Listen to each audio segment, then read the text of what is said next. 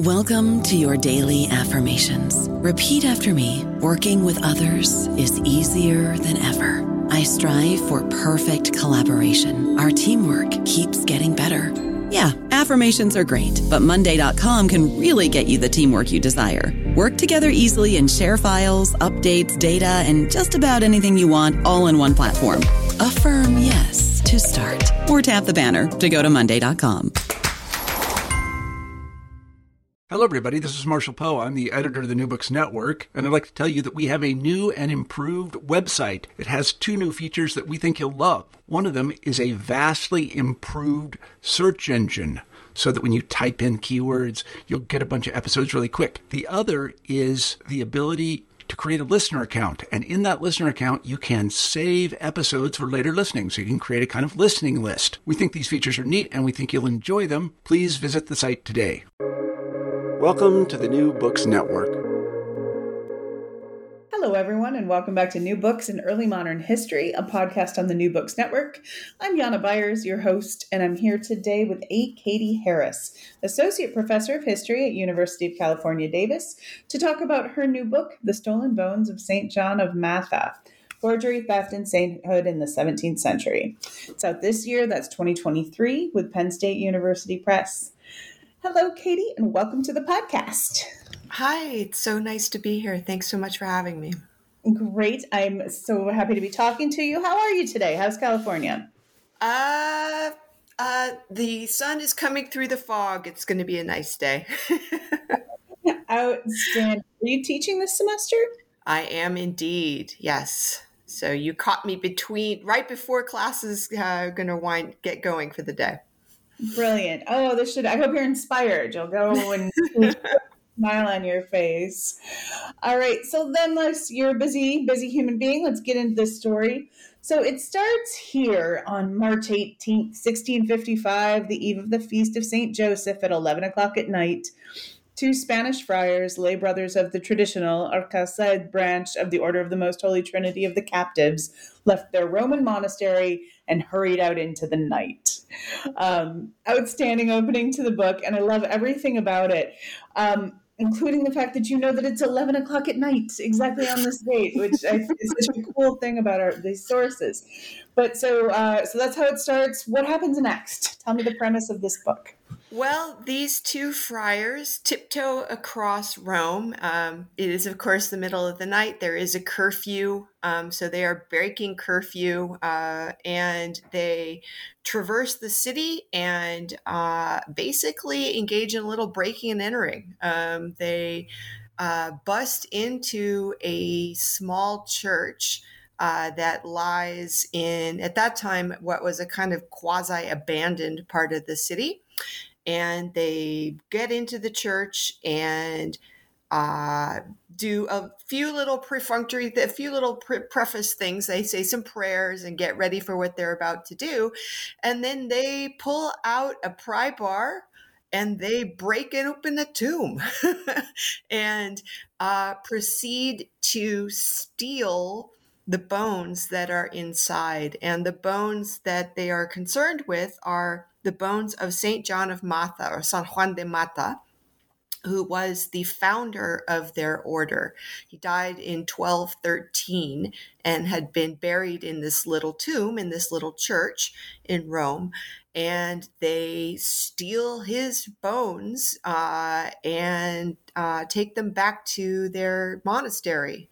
They for some reason neglected to bring a bag with them. So one of the details that comes out of the records is that they made an improvised bag out of an undershirt, which really is not the way you're supposed to be treating the relics of saints, but here we are. So then ensues the church is so nobody goes there. The church, nobody discovers it for quite a while. But then there's the theft is discovered and there's a hue and a cry, and there are condemned, but in the meantime, they have left. They flee Rome, and together with their superior, their head of their monastery, and they tiptoe out of the city and head down to Naples, which is Spanish controlled. And in Naples, all three of them, the two thieves and their boss, essentially, get on a ship and sail back to Spain with their ill-gotten booty. It's quite a story. That's just the start. That in itself is quite a story. Like the prayers and the theft going together, which makes perfect sense in this universe where you steal bones. It was great. Okay, but before we get to the kind of the rest of this case, how did you find out about it? Where did you stumble across this? This project has a long and winding course, as most projects do. I was originally going to try to write a completely different book, a totally different book, and I did a lot of research toward that book, and then I'm not going to write that book. So the original project was one in which I was interested in the Roman catacombs.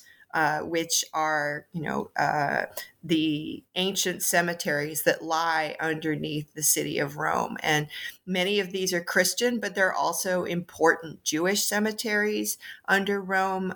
You can also find pagan tombs. And I was particularly interested in the rediscovery of these tombs. They were never fully forgotten, but they were sort of came back to public attention in the latter decades of the 16th century. And then begins this enormous kind of process of removal, lots of bones being taken out of the cemeteries on the assumption that the bones there, the Christian bones, are of Christian martyrs who died at the hands of the Roman Empire, and they get shipped all around the Catholic world, right? So that was the original project, and that didn't work. There's almost too much material. So historians, we often have problems like sometimes the problem is not enough material, and sometimes the problem is too much material. And there was too much material, and I was floundering, and I didn't know what to do. And I was exploring other avenues, and one of the ones that came forward to me was I think an old friend mentioned that he was aware of this case. And while I was trying to figure out how to rescue my book, I followed up on it and realized that one of the main centers, one of the main houses for this religious order is located in Rome, and kind of went over there one day and talked to one of the officials in charge of the church. And he said, "Oh, you should talk to Father so-and-so." And I ended up talking to Father so-and-so, who turned out to be a lovely person. And while the Trinitarian order is an international order, it is often kind of heavily Spanish and historically has been so. And this particular official was he's from southern Spain, so he speaks Andalus Spanish, which is actually something that I speak. And so we communicated very well. And the next thing I knew, he's like, "Yeah, sure, you can look at our documents," and there they were. So sometimes you have to kind of poke around and go in the wrong direction a bit before you find where you're going, and just play all the angles, and sometimes one will work out. Wow, that's a great story. That's a lovely story. That's that's as good as it can be, I think, really. So you've got this your documentary record that's pretty strong. Tell us about the sources. Oh, the sources are wonderful. These are legal briefs for the most part, and documentation of all kinds of letters, legal briefs. Sometimes they're notes jotted on pieces of paper and have been shoved into this file And they're all from the 17th century. So the paperwork goes from the 17th century. Some of it's 18th century. I didn't really look at the 19th century stuff because that was beyond what I wanted. And every once in a while, I'd find something 20th century, which would be interesting too. You'd find a 20th century document put in there with the 17th century ones. There was a logic to it. And they're lovely. Some of them are a little hard to read, especially when somebody's writing quickly. They're mostly in Latin or Spanish, sometimes in Italian. So sometimes any given document will occasionally change languages on you. So you have to be a little bit on your toes in terms of what language you're working in. But and they're voluminous. They're often no page numbers. There's no index, there's no page numbers. So the first thing you have to do is figure out what it is you have in front of you and where does it fit, if it fits into what you're trying to do.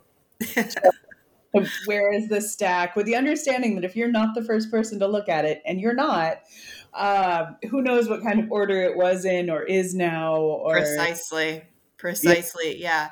So you have to respect whatever order it's in. You mustn't reorder the paper, the pages. Absolutely not. That's really wrong, and it's just not done. But the logic of the arrangement of the materials is not always evident. So a lot of the work that happens on the back end is figuring out what you have in front of you, what its kind of dimensions are. Is it 500 pages or is it 5 pages? And almost creating your own index. There's a lot of the historian's work is this grunt work that nobody sees, that is creating your own finding tools, creating your own methods for trying to organize the material. The rector of the house, the kind man who allowed me to use the materials, allowed me to take photographs, which was a godsend. And not everybody will let you do that. I've worked in many, many archives where they're like, what? No, absolutely not. You can't take photos. Okay, I guess I'm just going to do this by hand. But he was kind enough to let me take photos. But then, of course, I have literally hundreds and hundreds of photos that need to be organized. So there's a kind of dual process of organizing there too. And all of that comes before the actual analysis. Sure. Right. Sometimes before you even get to really read the document, much less think about what it might mean. Right. Yeah. And taking photos is great. You have it and you can come back to these points. But at the same time, I used to leave the archive knowing what I had. And now. Right. Exactly. On the other hand, during the pandemic, the photos were an absolute godsend because, of course, we were like everybody else on the planet. I couldn't go anywhere. There was no going anywhere. There was no doing anything. So a lot of the pandemic was spent me kind of combing through the photos, putting them in order, figuring out what they were and doing that kind of work. But yeah, there's a lot of deciphering on the back end that has to be done. Yeah, all right. So there are a couple axes here upon which the story really turns, and one of them are relics, right? Mm-hmm. So tell our listeners what these are. Oh, relics are so interesting. So the thing one has to understand is that when we talk about relics of saints, we're talking about usually the sort of the most common understanding is they are the physical remains of a person considered to be holy, or especially holy. There's more to it than that. Sometimes I like to define saints as God's friends, right? And so they're especially close to God in a kind of friendly way, a relationship way, and the physical remains can be anything from, bones or hair in some cases, or if we're talking about relics of, say, the Virgin Mary or of Christ, right? That those two figures in Christian tradition didn't leave a body behind, right? Christ ascended to heaven. Mary was brought up into heaven. And so it's not going to be, you're never going to see, if anybody shows you a relic of Christ, that's Christ's like leg bone, don't take that one very seriously. That doesn't fit with the larger story.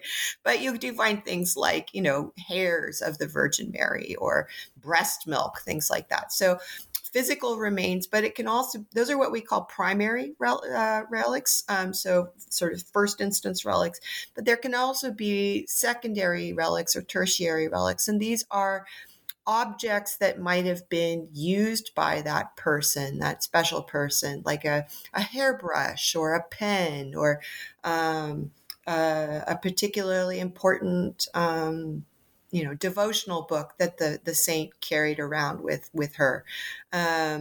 Or in third instance, it could be something that has been touched too, either a secondary or a primary relic.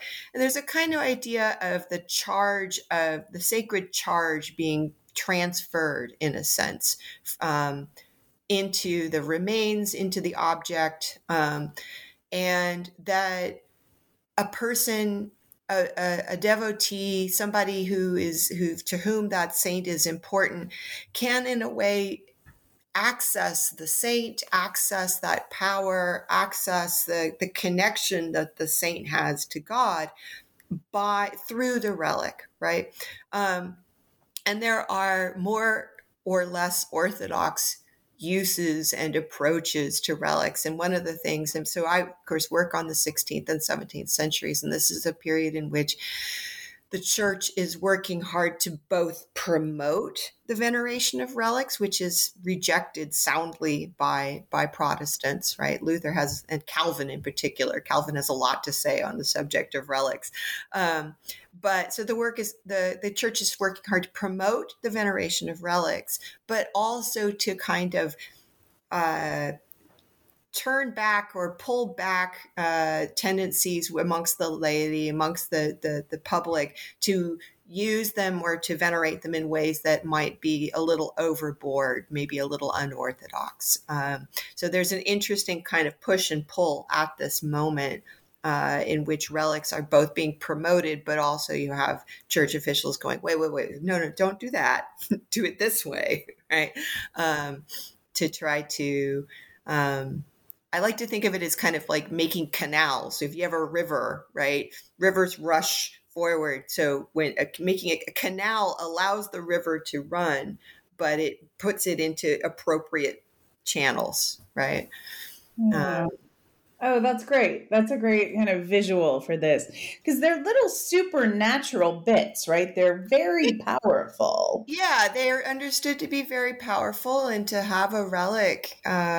I mean, there are rules on the books about who is allowed to have them and who is not. That doesn't, just because a rule exists doesn't mean that people observe them, obviously. But that they are sites of power in a sense, and this, no surprise, this is why we see both in the actually medieval period. I was going to say late medieval, but it actually spans a larger time, not just the late medieval. And the early modern, we see important relic collections being put together, often by powerful people.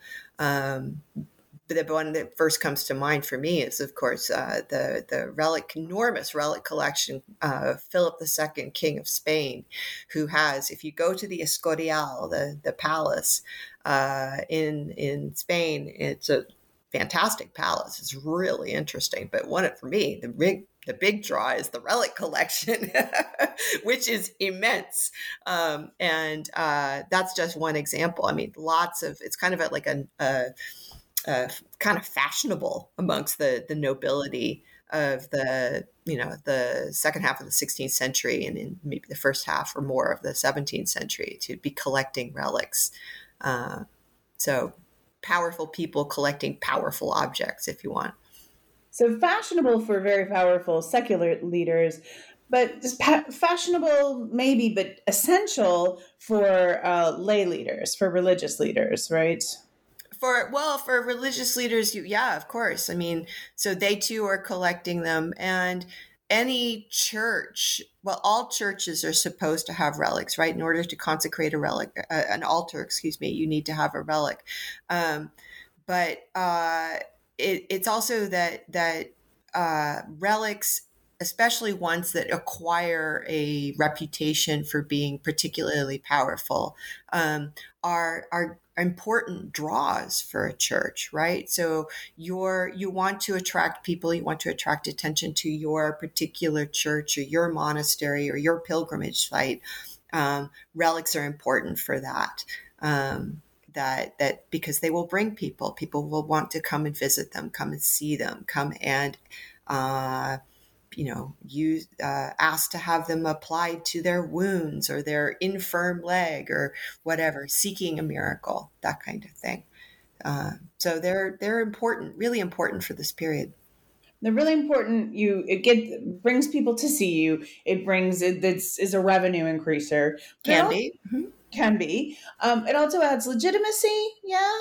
It can, yeah, absolutely, yeah. I mean, they're kind of fascinatingly multi-purpose objects, and but the thing I also like to think about relics is that we talk about them as objects, but they have to also be understood that the relic is a person, especially if we're talking about a primary relic, right? The bone of a saint, in that they operate. There's a kind of that the part is equivalent to the whole. So wherever a fragment is, that the saint is understood to be present, wholly present there, right? So, you might seek out you're particularly devoted to a specific saint. You want to ask a favor, want to help. Where that relic is, a small fragment, the tiniest bone fragment, the saint is fully present there. And there's that's a real attractor, that as a kind of a site. My next question may seem really idiotic, but there's a point I want to make with it. so go with me on this. But are they real? I don't think that's a useful question, to tell you the truth. And that's a question I get a lot. And I mean, what does real mean? I'll just turn it back, right? What does real mean? If you're saying, are all relics truly what people say they are, or what people claim they are? Obviously not. But that's never the point, is it? Now, if we're talking, if we're talking about, say, a relic of a fairly recent saint, that's highly likely to be, because the recentness, the further back in time a thing comes out of, right, the more likely there is to be a certain kind of slippage. But again, it's not really the point. The point is not, is the thing real, whatever that means. It's more, what is it that people say about it? What is it that people say about that object? Why do they say that? How do they say that? What are the stories they tell? That, I think, is a more interesting question. There's a kind of, I get this question a lot, and I always find it sort of like, well, what do you mean by that? Why are you asking that? It's more interesting to ask the question of, well, what is it that people are saying, than it is to ask about, is it truly? In many cases, like, how can we possibly know? What are we going to do? Run carbon-14 dating on these things? No. Yeah. Like DNA to find whether that voice box is really San Antonio. But if it's in the church, they say it's the piece of the saint. People have been coming to see it for hundreds of years. Of course, it's real. Right. It's real in that sense. Whatever people say, at a certain point, what is said is true. at a certain level, right? It's more important in that way. But at the same time, there is concern about making sure these are verifiable. There is a fake relic trade that's very powerful. Sure. Right. Absolutely. And this is one of the things that my work gets into, is that while yes, it's in a certain sense, there's not a lot, like it is what people say it is, that there is, of course, a process. There are methods for evaluating, right? And this is particularly important for the church in this period, right? That there's a concern with evaluating and there's, what kind of evidence is there that this object is what people say it is. And so looking at the ways in which arguments are made about these things and the evidence that is brought forward, and the nature of evidence changes in this period, right?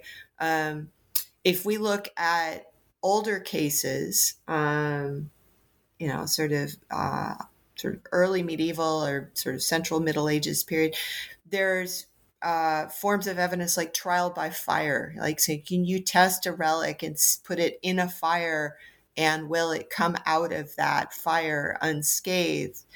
Is a viable method, right? And we have interesting records about that.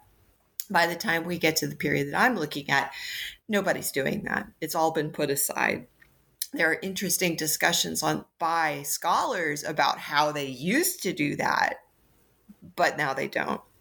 But instead, there's a lot of really interesting discussion about, well, what can we look for? How can we evaluate these things and put forward to the laity objects that we feel have as authentic as we can evaluate, right? And evidence is always going to be flawed because it's humans that are making that. And anything humans do, the narratives we create, the stories we tell, the things we can know is inevitably going to be incomplete. And so working with that necessary incompleteness, how can we investigate these things?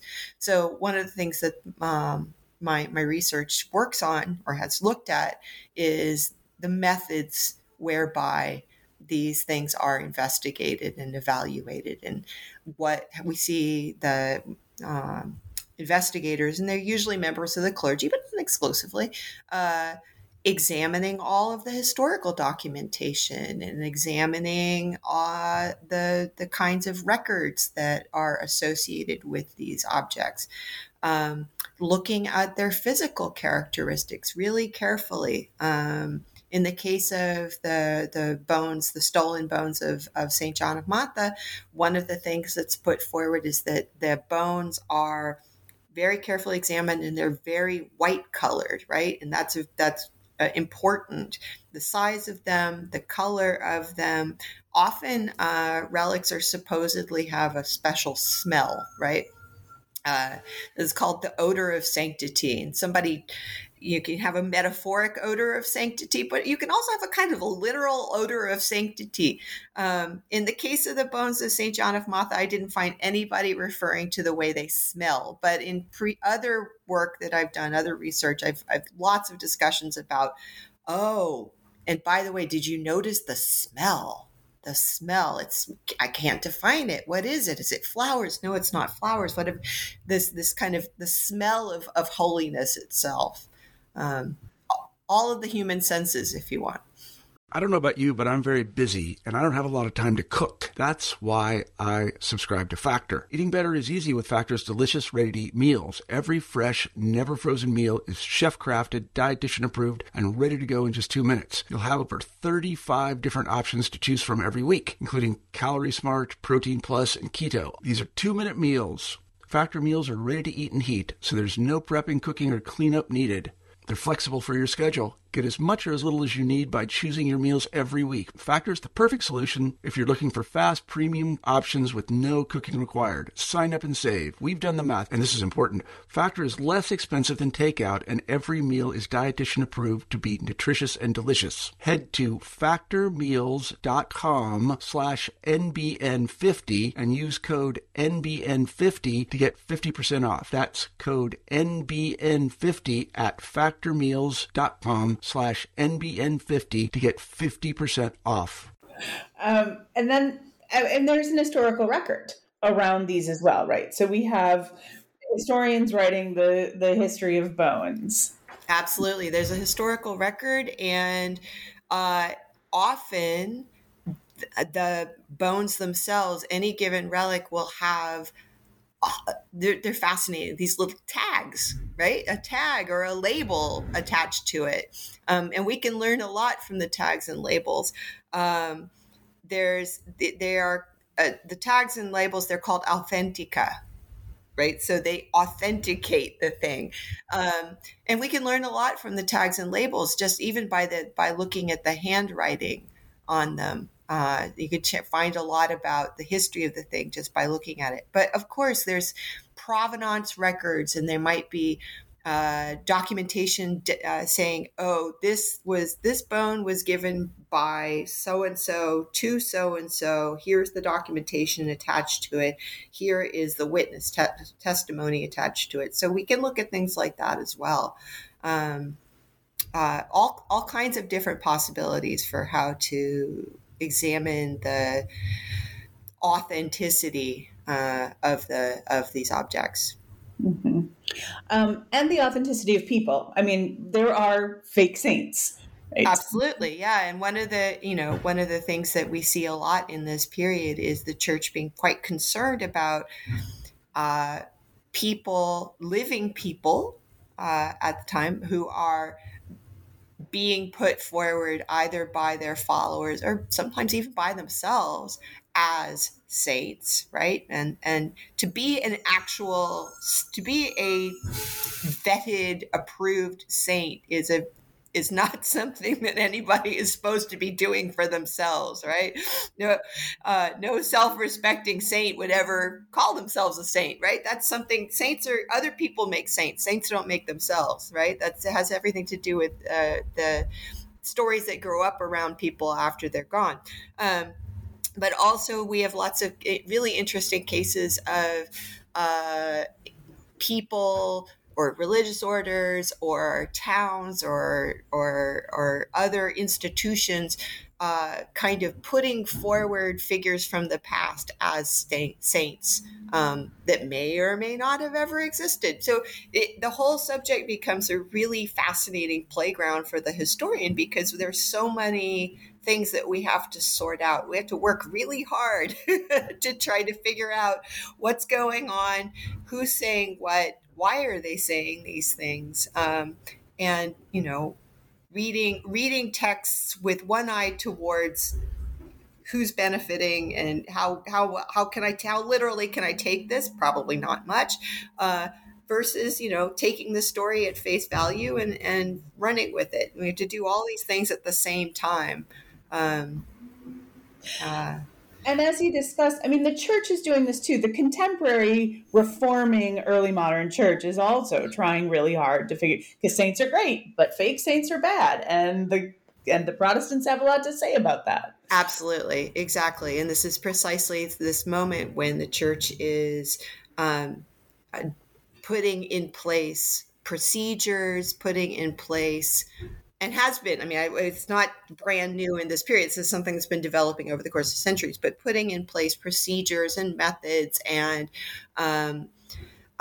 institutional apparatus for evaluating all of these things. So there's been some really interesting work done, for example, on the ways in which investigation of recently dead people who have a reputation for holiness, the way in which physical inspection of their bodies and autopsy is used as a way of investigating holiness and verifying the kind of status of a person. So the methods are different depending upon if somebody's recently dead, or if you have a alleged late medieval, or like late antique martyr. It's different depending on how long dead somebody is. It kind of, your methods will vary. Sure. Uncorrupted corpses mean different things based on time, for instance. Exactly. Yeah. So let's get back to your guy. Who's St. John of Matha? Well, he was what we don't. You look at the original, like sort of the earliest sources, we don't actually know that much about him. We have to make a distinction between what we know from the earliest sources versus the stories that grow up over the course of the centuries. But he appears to have been a originally from Provence in southern France, appears to have been a professor in Paris who, according to the way his legend goes, that he had a mystical experience while officiating at Mass. And in this experience, he saw the figure of Christ and two captives. And one of the captives is a white person, and the other captive is a black person. And that this experience of seeing this mystical vision led him to found a religious order, the Order of the Most Holy Trinity and of the Captives. And this religious order, which is founded in 1198 and still exists, of course, had as its main mission the rescue and redemption from slavery of Christian captives who wind up in the hands of non-Christian captors. So usually that means, for the period we're talking about, usually it means Muslims. So it could be in whatever part of the Islamic world we might find this happening. It's usually especially rescuing Christian captives from Islamic territories in North Africa, or it might be in parts of Spain that are under Muslim control. It, of course, changes over time. So that's the main kind of mission of this religious order. And that's, I mean, there are other stories that develop about him, as in miracle stories and all this stuff, but that's the core of it right there. Well, and explains how the order gets its mission as well. Exactly. Right? Yeah. Great founding story.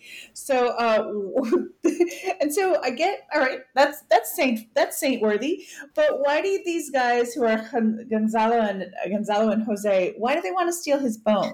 That's a great question. I mean, why you don't usually bust into the tomb of the founder of your religious order, and that's just not really done. I just like to make it clear that people don't usually do this. The issue is this: is that for all of Saint John of Matha's importance to the Trinitarian order, the order never got around to having him canonized.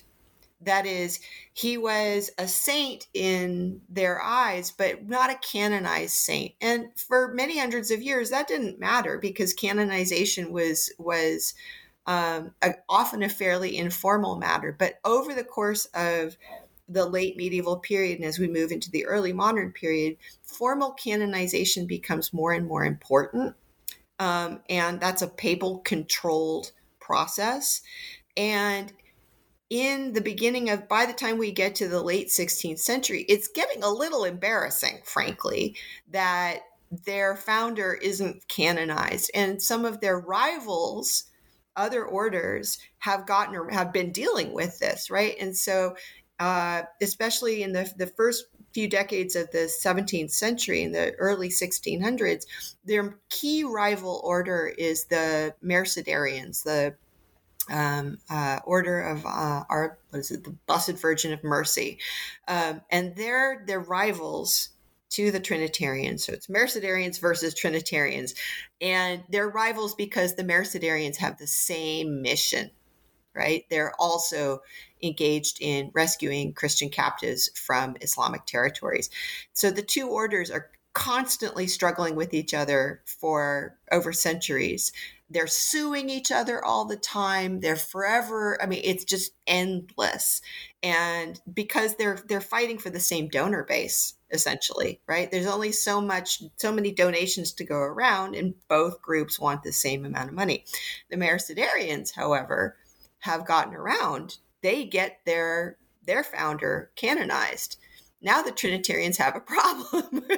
Their founder is not formally canonized. It's a real issue. And now, you wouldn't normally steal the bones of somebody you're trying to get canonized, but there's a real issue. The problem is that the little church that the bones of St. John of Matha were in wasn't actually under the control of the Trinitarians for reasons that are too boring and lengthy to go into. It was under the control of the Vatican itself. So the Trinitarians don't control the church. They don't have ready access to the tomb of their founder. And that means that there's nothing in the church that demonstrates any devotion to that saint. They call him a saint, but the Vatican's like, I don't know. Like, nobody seems to care about him. Nobody's visiting the tomb. I don't see any candles here. I don't see any evidence of any kind of devotion to the saint. And so stealing the bones is it's a kind of extreme thing to do, but it's a way of short-circuiting that problem as the order is working towards the canonization of their founder. I don't think it's an entirely successful kind of approach, in that they have this whole new problem of the fact that now the bones have been stolen. They were taken to Rome, and they were taken to Spain from Rome totally illegally. There's no record of the extraction, right? So there's none of the documentary apparatus that would be expected. And Rome is going to say, okay, so you say those are the bones of your founder. Now you have to prove it, right? Where before that wasn't an issue, now it's an issue. So by trying to solve one problem, a new problem was created, essentially. And it takes, decades and decades to resolve. Sure. So, I mean, in the end, is he a saint? Yes. They get the canonization goes through, and he's canonized in 1666. And then the order it's like there's a kind of mental space. Okay, we got him canonized. Now we could turn around and deal with this problem that we created when we stole the bones, and begin the process of applying to prove basically a different court case that these are the relics of St. John of Matha. It's messy. It's not a tidy story, unfortunately. It's not a tidy story, which is part of what makes it such a fun thing to think about, and what a really good book. There's more to this story that I'm not going to go into. We're not going to talk about today, but you listeners, really, you should read this book. It is a nice, quick, enjoyable read. Like, this is a book that you could. This is a beach read might be a stretch, but I would. It's definitely the kind of book that I give to people who are like, what's a good history book I can read? Who may or may not be historians as well as historians. So, well done. Awesome. I love the idea of somebody sitting on a beach reading about St. John of Matha. That tickles me. Yeah. Isn't it? Maybe. I don't know. All right. So thanks for taking so much time with me. I have just one more question, which is, we talked about it a little before we started recording. You're working on a conference paper. So what's next? What's the new research? Well, cleaning up a few odds and ends from the St. John and Matha work, but trying to take my work in a totally different direction. I have worked on relics for like 25 years total. And it's time to move into I'm done with dead bodies and I want to work on live bodies now.